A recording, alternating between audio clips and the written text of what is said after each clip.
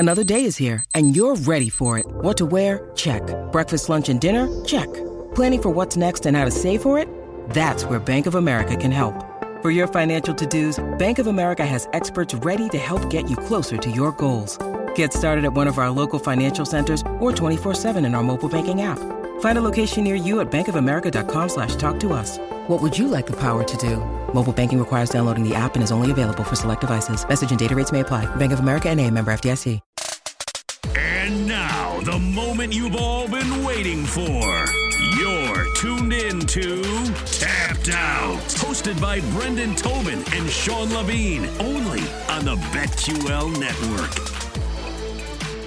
Hello, good Saturday afternoon to you with Brendan Tobin. I am Sean Levine. It's fight night here on the BetQL Network. Coming up tonight, the main event, Bobby Green on 2 weeks' notice, coming in at a plus 660. So if you want to get paid underdog money tonight, taking on Islam Makhachev, Islam the heavy favorite, you're going to have to pay for it. Minus 900 right now. Speaking of Islam, is he in line for the belt if he wins this fight? Well, we'll talk to him right here on Tapped Out coming up about 30, 45 minutes from now. So stay tuned to Tapped Out. But right now, let's go ahead and weigh in on tonight's main event. Islam a big favorite against Bobby Green. Look, this is the kind of thing where I think a lot of people are going to bet on Bobby Green because, one, they just saw him. Two, they like him. And three, anytime you can get 7-1 on your money in a main event, Brendan, that sounds pretty good to me. He also talks a great game, too. Like, Doesn't he's he? typical, just like this week. He goes, Islam is boring. I'm not even here to win. I'm here to be entertaining. Like, if you're not rooting for Bobby Green going into this, I mean, you got to probably be in Khabib's corner, I guess, and you just want to see, like, the next generation or whatever. But, yeah, he makes it hard not to root for him. And it's tough. Like, you see a guy like Islam and you see it, how many main events do we see with odds like this where it's minus 1,000 for the favorite? Like, not many. And, you know, that's not UFC's typical night. This is a very almost like a boxing kind of night for UFC because they have a card that's, you know, I'll be nice and say thin. And they have one guy who's kind of their, hey, this is our guy, Islam Makhachev. Maybe he's going to be fighting for the title. That's what you're tuning in for tonight. And also, by the way, the odds are very lopsided. Enjoy tonight. And so why do you think it ultimately ended up being Bobby Green? Because there were literally a dozen guys ranked ahead of him that it feel like said no to the fight or already had a fight lined up. Are they just scared of Islam? That's what the word was. I think they said they had 3 ranked guys turn down the fight on that short of notice. And yeah, I think that, and look, it's tough because, you know, these things are, they don't go away. It is tough to build yourself back up. And Bobby Green, he's in very much he's got nothing to lose. He's not ranked. And if he does win, then all of a sudden you're going to be burst right into the ranks. We've seen how quick that can go for a guy like Tai Tuivasa. Bobby Green's certainly been around much longer than that, but you know, this could definitely be a game changer for him if he gets the win tonight. That would also be 3 in a row, BT, because he knocked out Al Iaquinta. He took care of Nasrat 2 weeks ago. And now if he can take care of Islam Makhachev, that's not just a triple crown right there. That's 3 beasts. We're talking fighting here on Tapped Out on the BetQL Network. So that's what it would mean to Bobby Green to pull off the upset. What does a win for Islam mean against a guy that not a lot of people were necessarily looking forward to him fighting, considering we thought we were going to see Beneil Dariush? Yeah, I think that he's probably still in line for the title if he gets a win and he looks dominant, because I do think people respect him as a title contender. Kind of reminds you like a little bit of what Leon Edwards is going through, where you're like, hey, you want him to win, but you also want him to be impressive. All right, Leon wasn't exactly impressive against Nate Diaz, but he still got the win. Still looks like he's going to get his title shot. So I think that's probably where Islam's at, one way or another, just getting the W tonight. But it certainly isn't the absolute number one contender fight that we were looking forward to between him and Dariush. Like, that would have been, hey, no questions asked. Whoever comes out of this is going to be next in line for the title. I do think there's a little bit more pressure on him to be impressive tonight, especially when Bobby Green is calling you out for being a boring fighter. Okay, can he go out there? Can he go get one of those 6 submissions? Can he absolutely dominate and show that he is that next guy in line? And you know that he's had his eyes set on Charles Oliveira. He's like, that's the guy I want to take the title from. Kind of is a boring fighter. He's also a dominant fighter when you talk about Islam Makhachev. By the way, Islam's going to join the show coming up in a little while here on the BetQL Network. So we're going to break things down with half of tonight's main event. But if you think about it, half of his fights have ended in submission. The other ones that have gone to the cards have gone his way, but haven't necessarily been very exciting. Which, does that sound like another dominant wrestler that you've heard of with some pretty good facial hair himself, named Khabib Nurmagomedov? Do you think the comparisons, at least early on in his career, are fair? I think that I think it's interesting because Khabib had a lot of drama surrounding him with injuries, missed weight cuts.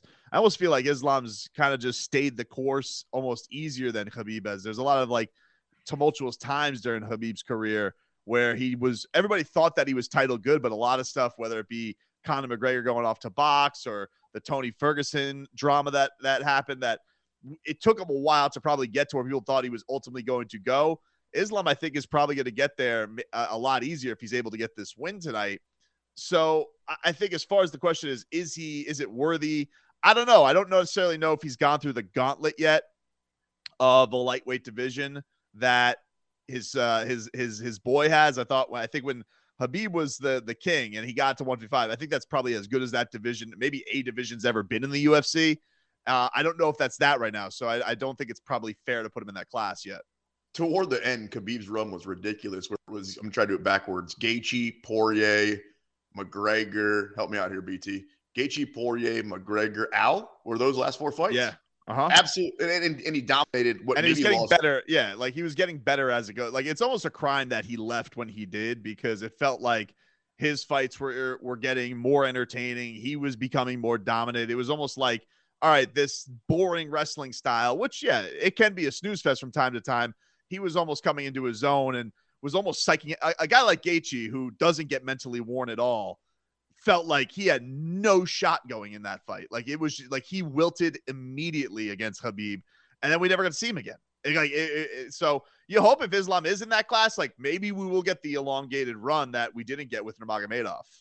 Ultimately, it's funny you say that, because I think Khabib knew that also, that he was so dominant, and that guys say they want a challenge, but they really don't. In life, you want the easiest path, not the most difficult. Khabib wanted the toughest, and he got it, and he dominated. And I feel like what you just said about Gaethje, I mean, he came into that fight as almost a 2.5-1 favorite, and he should have been a 10-1 favorite, because there was no chance that he was going to lose that fight. Speaking of odds, in the co-main, we got Misha Serkinov, easy for me to say, taking on maybe the dude with the best name in all of fighting right now, Wellington Turman. You can get plus 108 money on Wellington. Misha, you're going to have to pay minus 130. Serkinov 2-4 in the last 6, 0-2 in the last 2 fights, including a loss to Johnny Walker. And we all saw that video game knockout that happened to Johnny Walker last Saturday night. What are you thinking about this one? By the way, Turman just coming off a win against Sam Alvey, so he's feeling pretty good about himself. Yeah, I mean, I like Wellington in this one, especially like for the number you're getting. Like he's kind of the young buck going into this, as you know, people know Misha, and he's a veteran. He's gone down and made this move to middleweight as after having what he had at light heavyweight for a long time, and definitely took on a tough schedule. Like it's taken on a lot of guys who are very, very talented. But I do think with Wellington, it's always a trial. You don't know how guys are going to take that leaning down to a certain division. It's a big drop too, like 205 to 185. So it didn't go great for Misha's debut. He didn't get the win. And I think for Wellington, you're thinking to yourself, all right, I got a vet on here. I got a tough guy. I'm going to be in a big spot. Everybody's going to be tuning in to see what Islam can do. I think for Wellington, this is a really, really great opportunity for him. Hey, real quick, let's talk some real world stuff here for a second. Brendan Tobin, Sean Levine tapped out here on the BetQL network. While you're talking about big guys, did you see the Volkov Aspinall fights in a little bit of danger right now? Yeah, I mean, listen, this is a very, very tumultuous week, obviously, with what's going on with Russia and Ukraine. And, it's been interesting as fight fans seeing all the ties, because we have seen what the Klitschko's are doing right now. Vitaly Klitschko is the mayor of the capital there. His brother Vladimir is going over there, taking up arms. Usyk, he left training in England. He's supposed to be getting ready to defend his title, going to be the biggest money fight of his career. And now he's boots on the ground back in Ukraine as well. So you don't think about these consequences. You kind of just think, oh, the world rolls on, and it's half a world away. And it's pretty crazy to see what these guys are going through right now, especially I would say a guy like Usyk, who is really supposed to be in the most fruitful time of his career. And here he is. He's, if not taking up arms, is trying to build morale and trying to stop war and all that type of stuff. It's a really, really noble cause as a representative of the world champion, It is crazy when you talk about, there's fighting and then there's actual fighting. And yeah, obviously there's bigger things than these guys not being able to fight or not being able to train going on with all this whole situation overseas. Speaking of overseas, I don't know if you saw, but Darren Till, maybe the most overrated fighter in the UFC, in my opinion, thinks that Tom Aspinall is the next big Brit. If I said that it's Till, Aspinall, Leon, or let's go ahead and throw Patty Pimblett in there, pick your Brit is the name of the game. Who you taking? I like this game. I'm going to go with Patty Pimblett. I think he's got Patty. Patty's got that lineage from that European promotion coming on over. I think he talks the best game out of all of them. I think he's hilarious. I think Leon, we'll see. Leon's going to have the opportunity right here when, whenever Kamaru gets healthy. And I saw him this week on, UFC Tonight. He's saying, he's on the mend and hopefully he'll be back maybe sometime in the summer from that hand surgery. But, Leon's lost to Kamaru, so I don't know if I have a lot of faith in it. I think Patty Pimblett is my pick there out of all those guys. I know you're a big Aspinall guy. Huge Aspinall guy. I think also he's the one most likely that I just listed to actually have the belt. And part of that is the weight class that he fights at. But Darren Till, been there, done that. Leon, he's right on the cusp, but does anybody really think he can beat Usman? And Patty Pimblett, as much as I love me some Patty, he's still several fights away. He's got to take the Sean O'Malley train, which it'll get you to where you're going, but it's kind of a slow track. So, yeah, I'm taking Tom Aspinall. That's my guy. Brendan Tobin, also my guy, Sean Levine here in Kansas City, producer Jake out in Philly, and you, wherever you're listening right now on the BetQL Network. A special shout out to those looking at our pretty mugs on twitch.com/BetQL, and everybody checking us out on the Odyssey app. Henry Cejudo, Triple C, came out with his top 5 UFC fighters of all time, and it feels like in most sports, there's kind of a agreement among the experts, amongst the talking heads. This guy's got to be there. This guy's got to be there. But you can argue if he should be number 3, number 5, number 2. In the case of the UFC, man, you can ask 5 people that know what they're talking about and get 5 completely different answers. So here's what Triple C said. He had GSP at 5, himself at 4, Anderson Silva at 3, Demetrius Johnson at 2, and he had John Jones at 1. So I took the liberty to come up with my own list. But before that, I find this list to be kind of ridiculous. You say really? Otherwise. Yeah, I mean, come on, bro.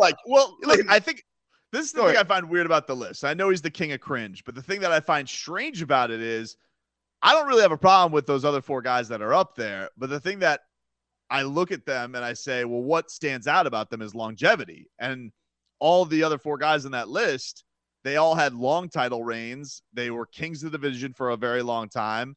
I know that he split it with Demetrius with a very close decision win by him to get the belt, and then got TKO'd by Demetrius earlier in his career. But yeah, Triple C, he kind of won both belts. It was awesome, but then he just dipped. It was over. Hold on.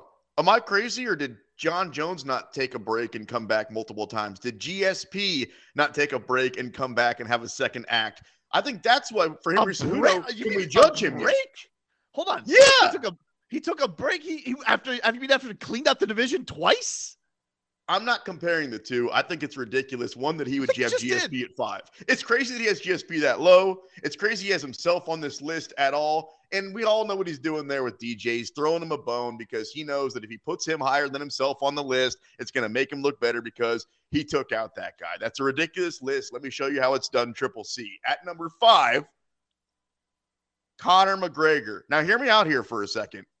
I know he has 0 title defenses, but remember at the beginning, most of the time you kind of get the easy guys at the beginning, especially for a guy that the UFC really believes in. This guy was thrown right to the wolves with Max Holloway, Dustin Poirier, and then it was Chad Mendez, Aldo, Eddie, Nate, every one of those guys in their primes. I got Conor at number 5. Number 4, Anderson the Spider Silva. It feels like this guy, when he's concentrating and not messing around, is basically undefeated in the octagon. 10 separate title defenses. At number 3, and I don't know how Triple C left this guy off his list because a lot of people think he's the greatest of all time. We were just talking about him. How about Khabib Nurmagomedov? Only lost 1 round really in his entire career and finished 29-0. At number 2, John Bones Jones. 11, count him, 11 title defenses. Of course, kind of got the asterisk because he's got the stuff. I'm not talking about the 12-6. I'm talking about all the outside the octagon stuff. And then at number 1, George St. Pierre. Count him, BT. 9 separate title defenses along the way. Took out Michael Bisping, Johnny Hendricks, Nick Diaz, Carlos Condit, Jake Shields, Josh Koscheck, BJ Hughes twice, Matt Hughes twice, Frank Trigg, Sean Shirk, and a bunch of other dudes. Tell me that my list isn't better, and tell me that George St. Pierre isn't number 1. I mean, it's better because it doesn't have Henry Cejudo on it, and you replaced it with Khabib. So I guess that is a better list. And then you have Conor instead of Mighty Mouse. So those are the two that you're arguing on there. I mean, Conor is a very fascinating because he's just so important to the sport. Like, I think it also goes by, has he done so much for the sport that the title defense thing doesn't matter as much because you know that he was gunning for a second title. So it shouldn't be held against him as much. But it's not a bad list. I'm okay with your list. Coming up in a little while, you'll hear from Islam Makhachev when he joins us here on Tapped Out. But before that, we're going to break down next week's card. UFC 272 main event, Masvidal and Covington. We'll give you all the odds right here on the BetQL Network.